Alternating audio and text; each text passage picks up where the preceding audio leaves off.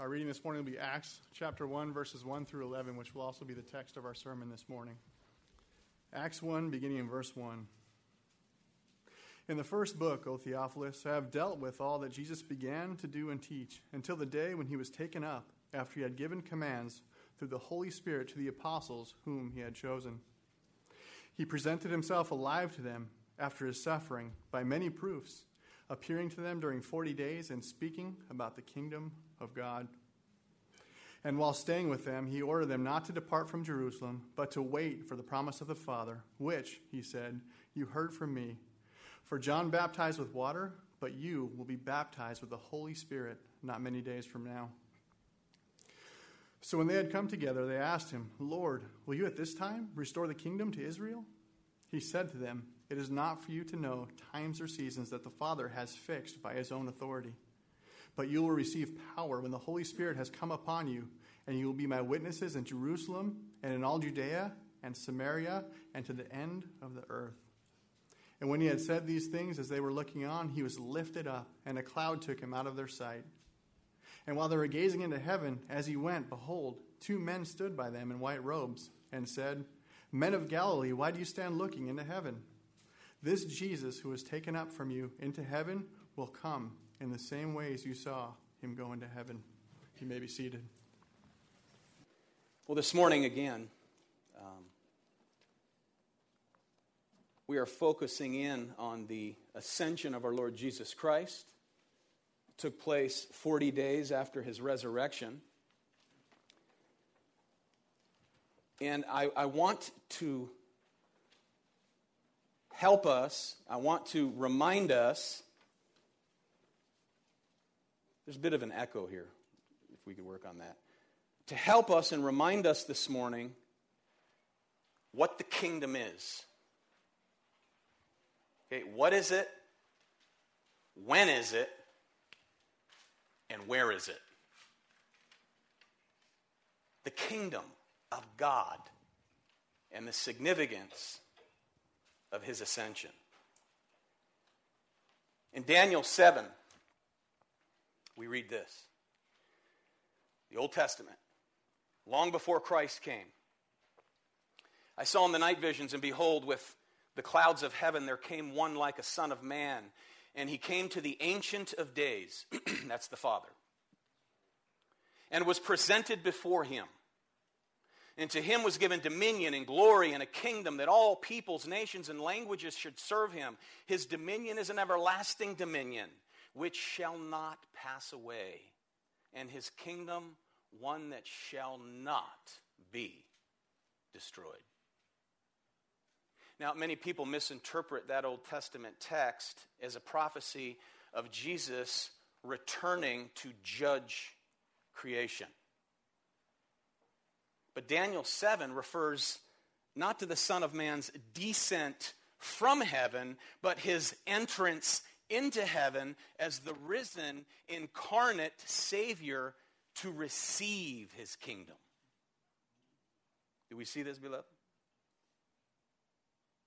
In Matthew 28:18, Jesus said, all power and all authority has been given to me in heaven and on earth, fulfilling Daniel 7:13 and 14. I mean, you think about Jesus' ministry and his self-reference as the Son of Man indicates for us not merely his humanity, but the fact that he had already begun to inaugurate the eschatological kingdom, that is, the ultimate kingdom.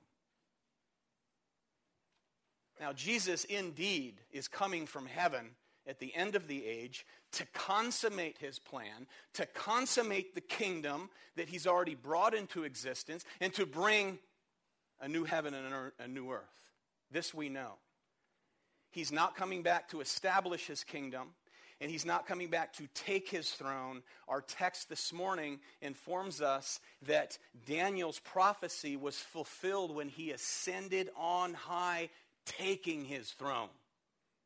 In Revelation 3, Jesus said, I have conquered and sat down with my Father on his throne. Jesus is reigning now, beloved. Jesus rules and reigns now, and because he is king, we can serve him in confidence of his final victory, just as these first Christians did, under great persecution and much apostasy.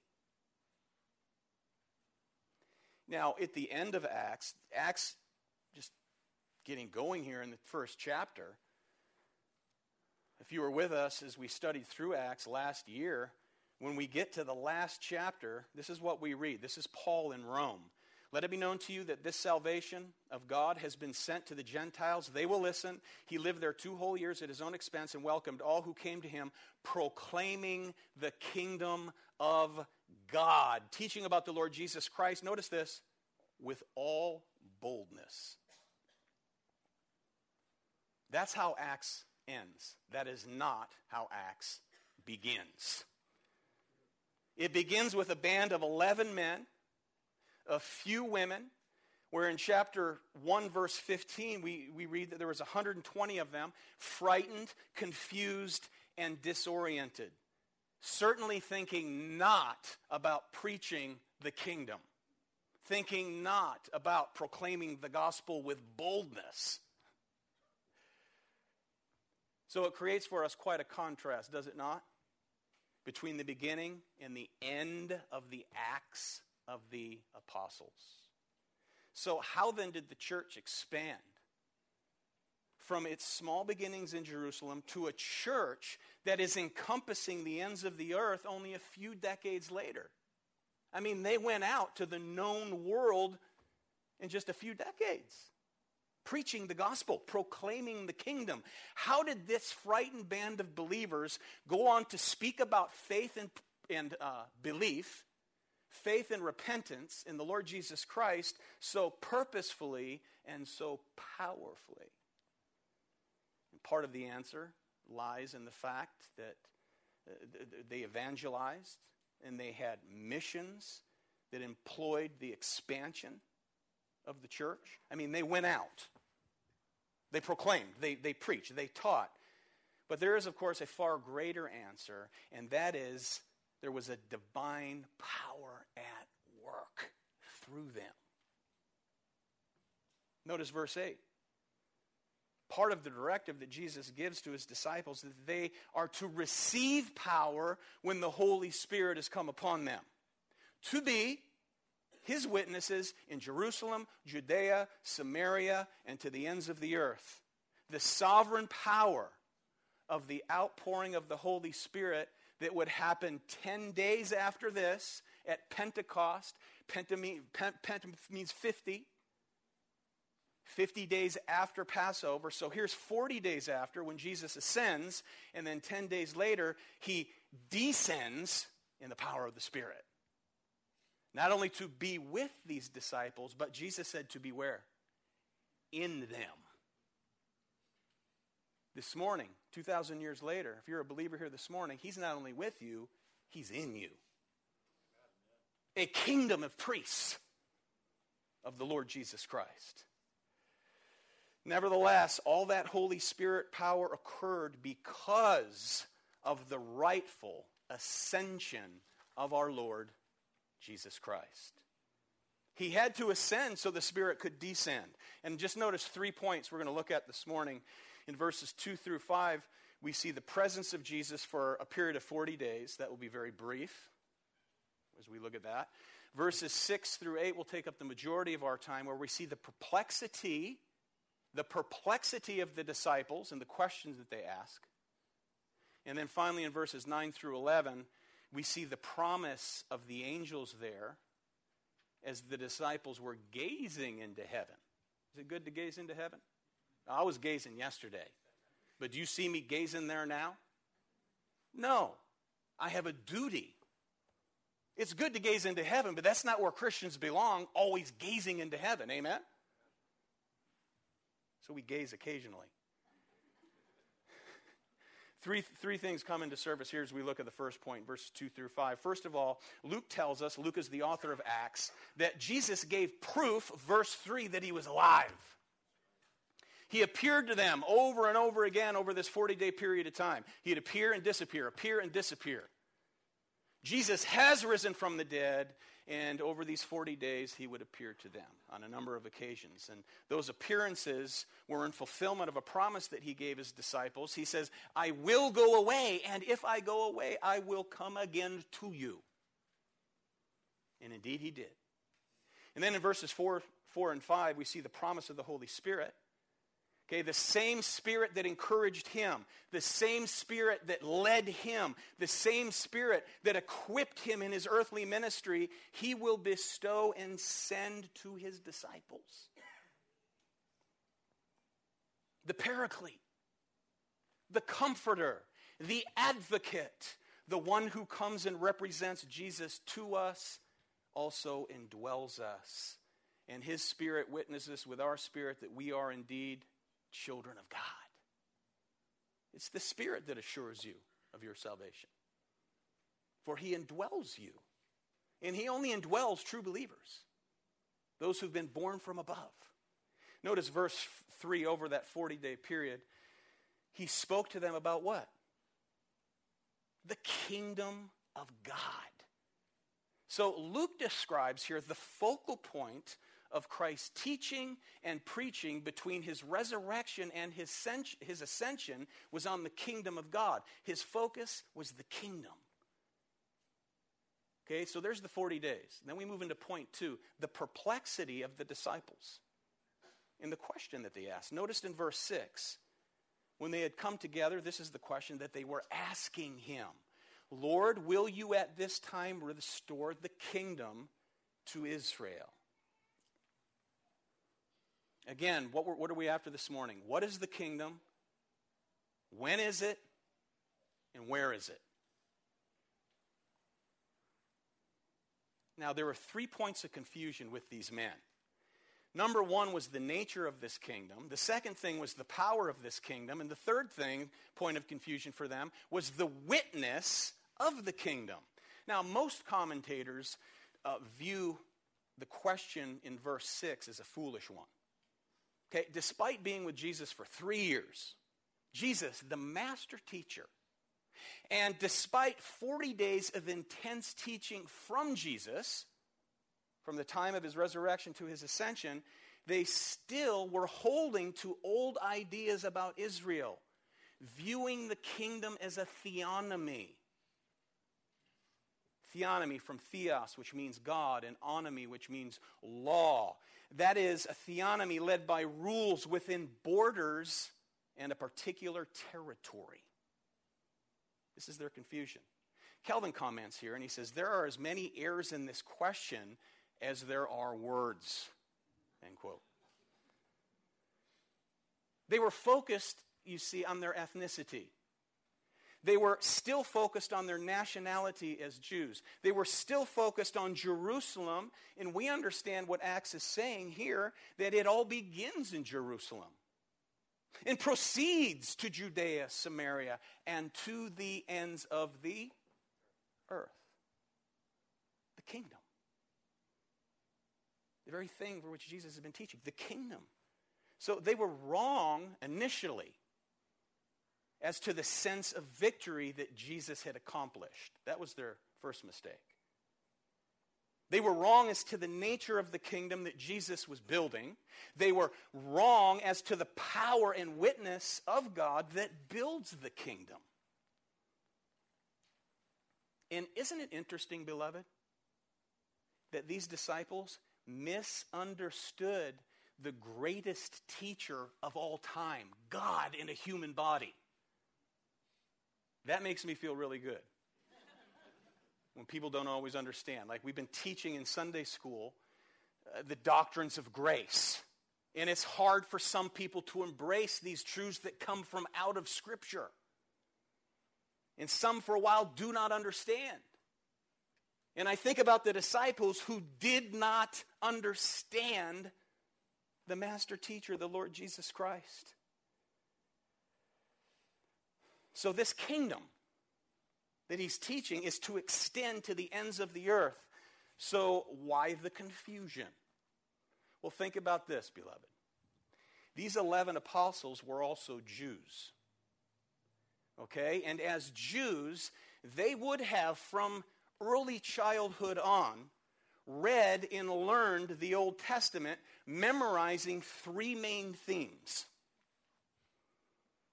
the Exodus, the wilderness, and the conquest. When we finish Genesis 50, probably next week, our next study is going to be in Exodus. So, three main themes in the Exodus are the Exodus, the wilderness, and the conquest. And the central theme of the three was the Exodus, because in it, God is remembering his covenant with Abraham and redeeming his people from the bondage of Egypt, bringing them out of the land, through the wilderness, and into a land flowing with milk and honey. Now, the Exodus to the wilderness and finally the conquest was led by one main figure, and that was Moses. Moses, the one who would lead them out, the one who would shepherd them throughout, prefiguring one greater than himself, the chief shepherd, the Lord Jesus Christ. Are you with me this morning, beloved? Okay, you have to maintain focus. Okay, now Moses was endowed with the Spirit. Jesus was endowed with the Spirit. Moses gave the law on a mount. Jesus gave his law, proclaimed his law on a mount. Yet Jesus is far greater than Moses. For he there on the mount declared the intent and the fulfillment of the Mosaic law. The fulfillment was standing before the people, one greater than Moses. True Israel, Jesus. Hebrews 3:5 tells us that Moses was faithful in all God's house as a servant to testify to the things that were to be spoken later, but Christ is faithful over God's house as a son. So Jesus was a new and far greater Moses. Moses led Israel. Jesus is true Israel. Now, unlike Moses, Jesus will not cross the sea unharmed. Moses crossed the Red Sea unharmed. But Jesus will be swallowed up in death in order that death will be swallowed up in victory. Okay? Because Paul refers to the crossing of the Red Sea as Christ's cross. Which makes our Exodus, the new Exodus, a liberation far greater than this original deliverance from Egypt. This is not political liberation. This is liberation from the bonds of guilt and sin. The great Exodus, the greatest Exodus, the new Exodus. In the wilderness, as Moses led Israel through the wilderness, God established his dwelling place there, in the tabernacle, where glory clouds of his presence would dwell in the Holy of Holies. And then while in the wilderness, Israel would be tested for 40 years. You see, it was at that time that they were being shaped and taught of God in the wilderness. But as an ungrateful and stiff-necked people, they, like all of us, have a tendency to do now and again, is to grumble and complain. Jesus, he came and was tested in the wilderness for 40 days, and unlike Israel, overcame and was faithful to the end. You see how everything in the Old Testament points to Christ? Joseph, the story we've been in since January, points to Christ. Everything points to Christ, the King of the kingdom. While in the wilderness those 40 days, Jesus rebuked Satan each and every time he was tempted from the very words of Moses from out of the book of Deuteronomy. Deuteronomy, second giving of the law. Exodus, the wilderness, into the conquest, Israel was to claim the land of promise given to their forefather Abraham after 400 years of affliction while in Egypt, and when the sin of the Amorites would reach its height. Genesis 15:16. You remember that? They were to go into the land. They were to execute the judgment of God upon the sinful Canaanites, and instead of exterminating those in the land, they married into the families of the land. You remember that? So they did not fully execute God's judgment upon Canaan once they came out of the wilderness. So instead of being a light to the nations, they were swept into the darkness of those nations. And what did God originally say about the land back in Leviticus? He said, it's my land. The land is mine. You're strangers and sojourners with me, he said to Israel. Now, the land of Canaan was never a possession owned by Israel. It was always owned by God. He owns the cattle on 1,000 hills, and he owns the hills of 1,000 cattle. Amen? So as a result of their sin, they were sent into exile into Babylon. A little history lesson. And the northern kingdom went into Assyria. Slaves. After the exile, they finally come out into Canaan. And by the time of Christ, in the first century, Israel still thought themselves to be in exile as they were under Roman rule. Did they have a temple then? Yes, but what about the Shekinah glory? Wasn't there, was it? The Shekinah glory is the dwelling glory of God. Had not been in the temple since before the exile. Needless to say, Israel expected God's Messiah to come and turn all of that around. Messiah did come. And he fulfilled all the promises of the Old Testament. As the cross of Christ was now the new Exodus. Remember in Luke 9, Jesus takes Peter, James, and John up the hill, and the glory of Christ stands before them. He turns from humanity into glory before their very eyes. Remember that? The scripture says that two men were talking with him, Moses and Elijah, who appeared in glory and spoke of his exodus, his departure. That is to say, they were discussing his exodus, which provides our exodus. The new Exodus. Are you with me this morning, beloved? What did Jesus say? Destroy this temple, and in 3 days I'll raise it up again. Speaking of his what? Of his body, who tabernacled among us.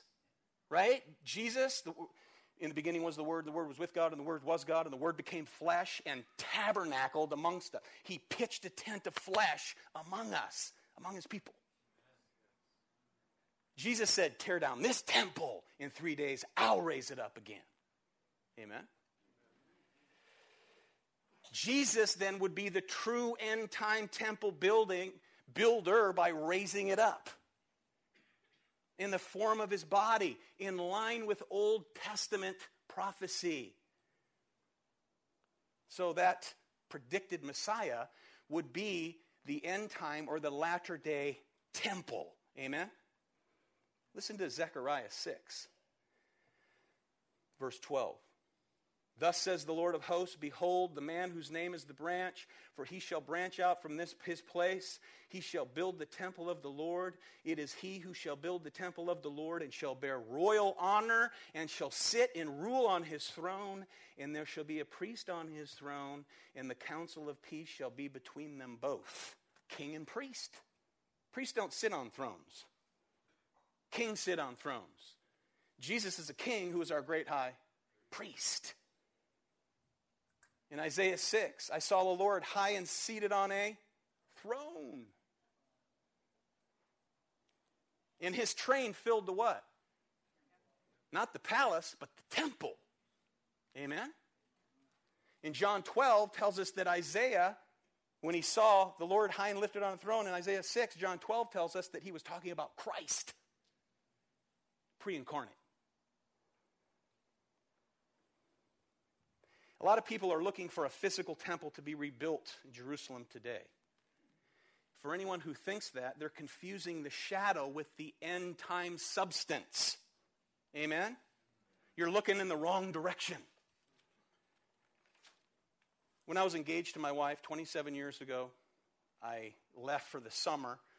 We were married in November, and I went away in the summer, and I visited my parents 1,500 miles away, and I took with me an 8x12 glossy, 8x11 glossy of my wife-to-be. And I looked at it every day. Isn't it sweet? I looked at it every day. Longed to be with her.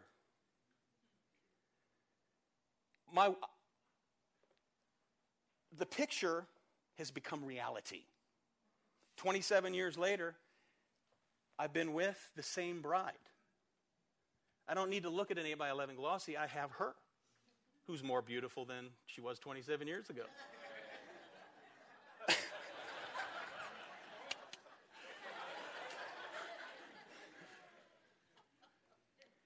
I would look a little silly if every time she walked in the room, I kept going back to the picture. Right? Don't go back to the picture. We have Christ. Amen?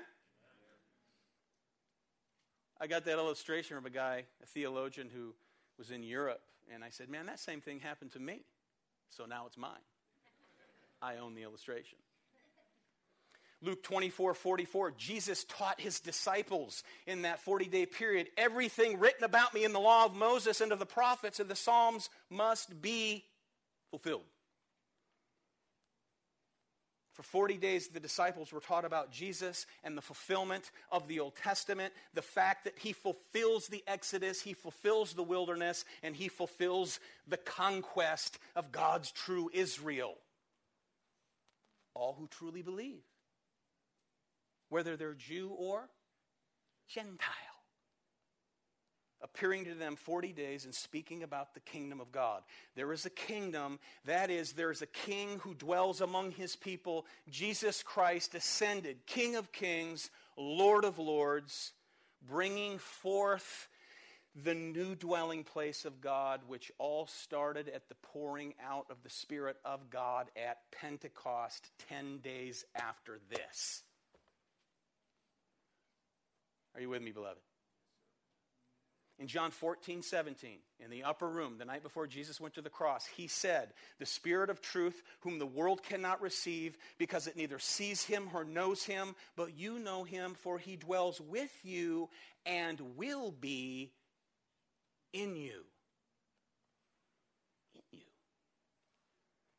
So then the kingdom of God would be restored to Israel in the rule of Messiah, realized by the working of God the Holy Spirit through these disciples, extending their witness to the ends of the earth. The church is the dwelling place of God. That's you. Sam Storms comments. He says this, Jesus' answer to the question of how and when God will restore the kingdom to Israel is wrapped up in the reality of his resurrection, his ascension to the right hand of the Father, and the much anticipated outpouring of the Holy Spirit that will result in the progressive ingathering of the Christian community through the gospel proclamation, together with the spread of the gospel beyond the boundaries of Jerusalem, Judea, and Samaria to the uttermost parts of the earth, end quote. Okay, so then, the restoration of the kingdom is even now occurring as the church extends the influence of the gospel, the same gospel, through Spirit-empowered growth and expansion of a multi-ethnic spiritual body. That is the true Israel of God. That's his church, which would grow into a great tree. Do you remember Jesus' words in Matthew 13? Notice this, verse 31. The kingdom of heaven is like a mustard seed, which a man took and sowed in his field, which indeed is the least of all the seeds. But when it is grown, it is greater than the herbs and becomes a tree, so that the birds of the air come and nest in its branches. Now, if you go back to the Old Testament, if you go back to, say, Ezekiel 17:23, there the birds represent Gentile nations taking refuge in Messiah, enjoying the blessings of the covenant. Given to who? Israel. Abraham, Isaac, Jacob, whose name is changed to Israel.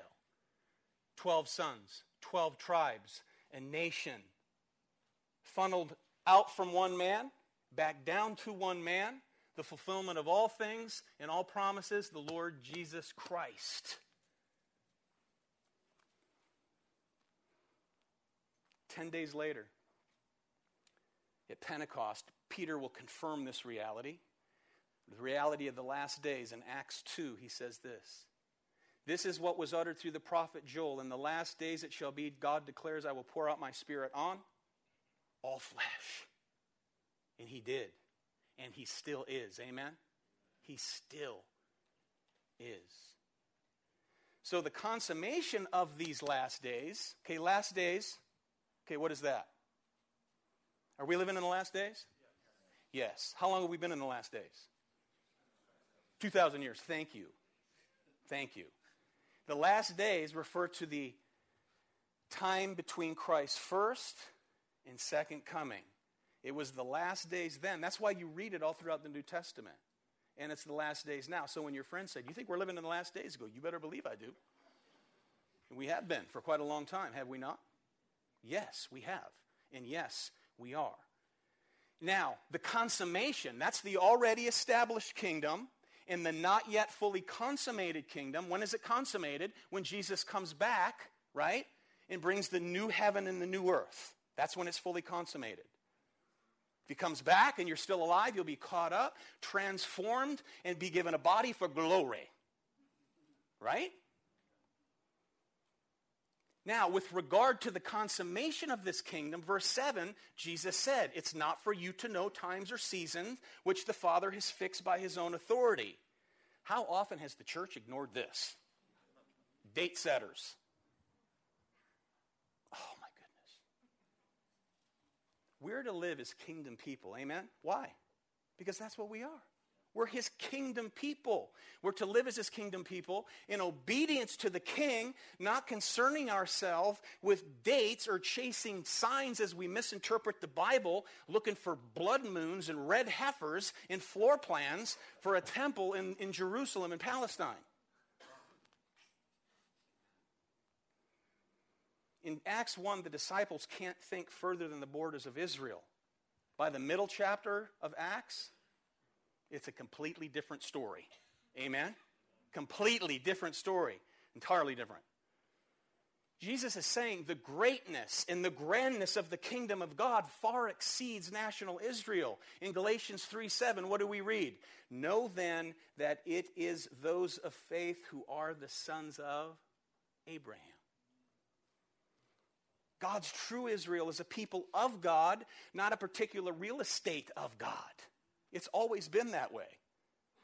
That's why we read in Romans that not all Israel is true Israel. We'll learn that in Revelation, which we'll go back to one of these days. Finish that up.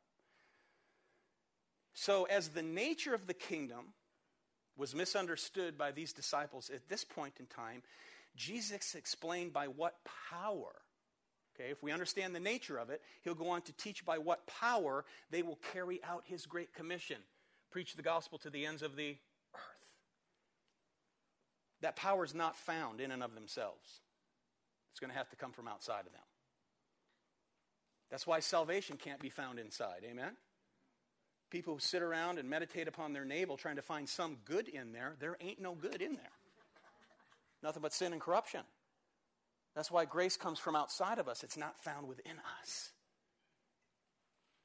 Same with the power of God. As they, verse 4, waited for the promise of the Father, which you heard from me, said Jesus.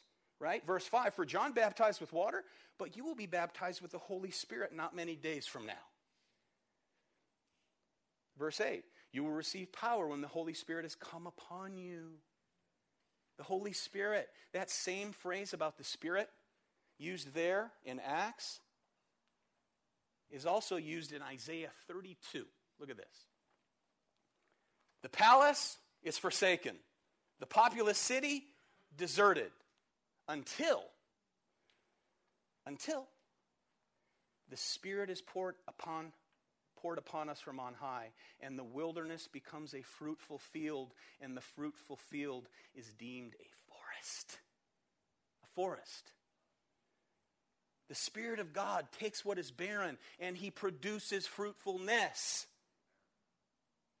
Israel was dead in religion when the Messiah came, but He resurrected some to life. You and I were dead in trespasses and sins, and He came and resurrected us. This is much more than moral reform, is it not? It's a complete, absolute change of perspective with regard to everything. He gave you life, the Spirit of God. And He does this first and foremost by regeneration of the mind, the heart, and the will. That's what the human will is. Mind, emotion, heart. We're no longer children of bondage bound in Egypt. We've been set free by the cross of Jesus Christ, the new Egypt. Deliverance. We're redeemed by Christ through His cross, the new Exodus, having received the first fruits of the Spirit as we now dwell and journey through the new wilderness. And what are we doing in the new wilderness? Learning of God. Learning of God. Learning about God. Being taught about God. And the more we learn about God and apply what we know about God to our lives, the less we will be stiff-necked and complain, as Israel of old was. And then, as we wander, as we journey, we are waiting for our full adoption as sons and as daughters, awaiting for the redemption of these bodies right here into the new what? Conquest. The new conquest. The new land. The new promised land. This is glory. And neither they, here in Acts 1, nor we would have received the Holy Spirit unless Jesus first departed. Departed. Ascending. Going to do what? To prepare a place for us in the new promised land. He ascended. And his death was the initial preparation for that. Jesus told His disciples, I'm going away, but I'm going away to prepare a place for you. If I go away and prepare a place for you, I will come again, and I will bring you there, that where I am, there you may be also. Now, He died, and He atoned for the sins of many, thank you, many, not all, many. His work of redemption is finished. When He said it is finished, it truly is finished. Amen? He provided atonement. Yet, His work as our great high priest, doing that work of mediation, that work of intercession, His work of prophet, speaking through His word, and also His role as king and the head of the church continues. And because He ascended, in Ephesians 4, look at this.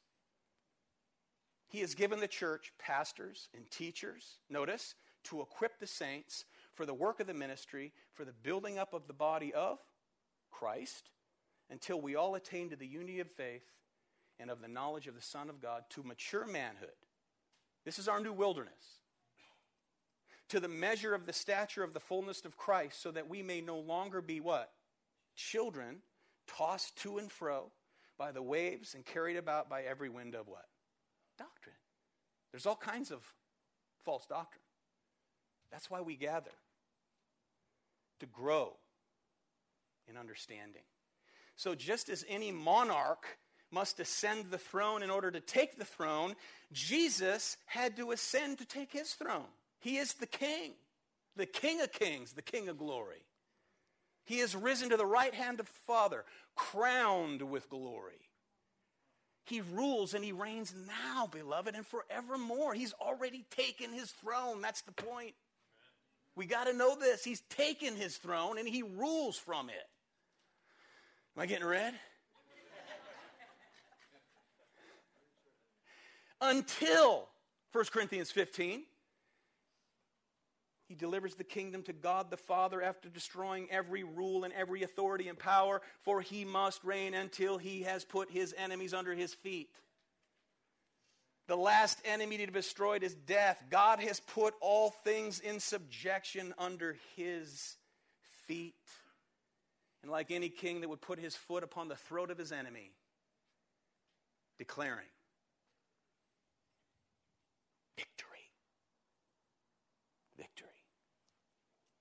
So the kingdom of God is being restored unto Israel, the restoration of which is not a national Israel, not a theonomy with borders, but a spiritual Israel and kingdom without borders. Borderless. Exciting? Are you excited? Hopefully I haven't confused you. Because Jesus serves as head over all nations, redeeming a people from out of every nation. A one true people of God.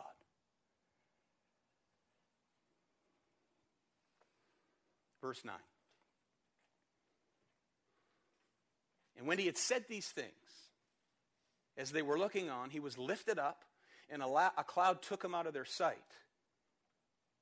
Okay, Jesus disappeared. He ascends. He disappears into a cloud. This is a picture of the presence of God. This is Shekinah glory. This isn't the puffy cloud that you see outside right now. This is, remember the pillar of cloud that led the people of Israel throughout their wilderness? Okay? The cloud that descended on the temple in Solomon's time. The cloud that descended in the transfiguration of Jesus, as Peter, James, and John witnessed this. That cloud. That kind of cloud. Cloud of glory. Shekinah glory. Third point, notice the promise.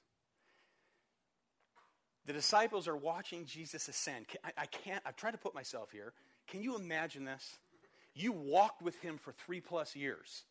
Okay, he dies, he raises again. You see him, and they didn't even recognize him right away physically, but they knew his what? They knew his voice. They knew his voice. They saw the scars. He said, Thomas, look, you don't believe? Look. Put your hand here. Put your hand here. He ate with them. He would just appear in a room and then disappear again. All of that, then teaching about the kingdom, I'd be gazing up there too. And while they were gazing into heaven, as he went, behold, 2 men stood by them in white robes and said, Men of Galilee, why do you stand looking into heaven? This Jesus who was taken up from you into heaven will come in the same way as you saw him go into heaven. So first of all, Luke says this is no fable. This is not some made-up story. This is something that they saw. They witnessed him rise above and continued to stare. But as I said earlier, this is not where Christians are meant to be. That is just gazing into heaven. There's times to do that, and they're wonderful, but we're not meant to stay here. You know, many Christians are gazing into heaven, so to speak, waiting for miracles, signs, and wonders. And because there aren't any, they try to invent them. They whip up people emotionally. And you will do that when Scripture is no longer sufficient for you. You become a sign seeker. Does God do miracles today? Yeah, you bet. He can do anything he wants, anytime he wants. But if you start seeking signs, miracles, and wonders, and the word then is obviously no longer sufficient for you. And this is the word that is to go out to the ends of the earth. So he says, stop gazing. Stop looking. He went up this way. This is the way he's going to return. Now, had they not seen Jesus ascend like this, they might have always been expecting him because he would disappear and come back again and again as he did over those 40 days. But he didn't ascend like this. He didn't disappear like this. He ascended and then he descended in the person of the Holy Spirit 10 days after this, giving them the power to carry out his command. To further the what? The kingdom that he established when he came the first time. And we're part of that kingdom now. And he rules now. As he's being lifted up here, he's taking his humanity to the throne of God. As John Owen put it, the dust of the earth is at the right hand of God. That is, the incarnate Son of God is the ruling king of his kingdom. Glorified body. So the theological key of Christ's ascension, this theological key, beloved, unlocks for us the next great redemptive event in history. It has nothing to do with the city of Jerusalem. It has nothing to do with Israel, but everything to do with the second coming of the Lord Jesus Christ. And how that second coming will occur, and it's not by a secret rapture where people just disappear and then he comes back again. He's coming a second time, once. That's what the Bible teaches. Notice, a cloud of glory with the angels and the trumpet of God as the dead will rise first. And until then, we see here quite simply the vision of world evangelism. Gospel proclamation until he comes back again. So his ascension was the inauguration of his kingship, and his kingdom is the new table of the nations proclaiming the gospel beginning in Jerusalem through Judea, Samaria, to the ends of the earth. And that's the pattern for the rest of the book of Acts, is it not? So the correction of the restoration of Israel here was not restoration of the kingdom back to an ethnic national group, but a spiritual group made up of people from every what? Tribe, tongue, and nation. A kingdom people. So to conclude, the significance of Jesus' ascension. 6 little takeaways for us. Number 1, the ascension of the Lord Jesus Christ is the Father's vindication of the Christ. It shows that he has accepted Jesus' work on our behalf. It takes more than the death of Christ to save a sinner. It takes the perfect life of the Savior in our place. 2 Corinthians 5:21, he made him who knew no sin to be sin for us that we might become the righteousness of God in him. So Jesus' ascension is a promise to us that as we trust in the Lord Jesus Christ, we're going to be where he is. For the Father has accepted his sacrifice. And that leads us into point number 2. Takeaway number 2. The ascension of Jesus Christ guarantees Jesus' work as going to prepare a place for us. Again, John 14, I'm going away. I'm going away to prepare a place for you. If I go away to prepare a place, I'm coming again to bring you where I am. His death prepared the place. His ascension guarantees the place. Leading us to our third point. The ascension guarantees a future place of glory that is held in reserve for us. You have a reservation in heaven, right? You ever make a reservation at a restaurant, right? You go make a reservation so that you be sure you have a seat when you get there. Hebrews 9:15 says, Jesus Christ is our promise of the eternal inheritance. Ephesians 2:6 goes so far as to say, if you're trusting in Jesus Christ, you've embraced Christ in the gospel, you are already seated with him in the heavenly places. A reservation in heaven. Guaranteed. A guarantee of future enjoyment with him. Fourth, the ascension of Jesus Christ enabled him to pour out his Spirit at Pentecost. Luke 14:6 says, I go so that I can send you a comforter. In Luke 24, he said, stay here in Jerusalem until I pour out the promise of my Father. If Jesus remained on earth, he could only be with a number of people, of his people, at any given time. Because he ascended and the Holy Spirit descended, he can be intimately involved with every one of his people at the same time. You ever sense his love for you? I mean, I hope you do as a believer. Do you ever sense just his incredible presence with you? His incredible care for you? His involvement in your life? Sustaining you, encouraging you, strengthening you, loving you in spite of you? Yeah? It's because you have the Spirit. His Spirit bears witness with our spirit that we are the children of God. So he had to ascend in order for the Spirit to descend. You might be thinking, if your voice is going, you should stop talking. Point 5. I know these sermons that are really rich with theology and things are kind of hard to follow, but it's for your benefit.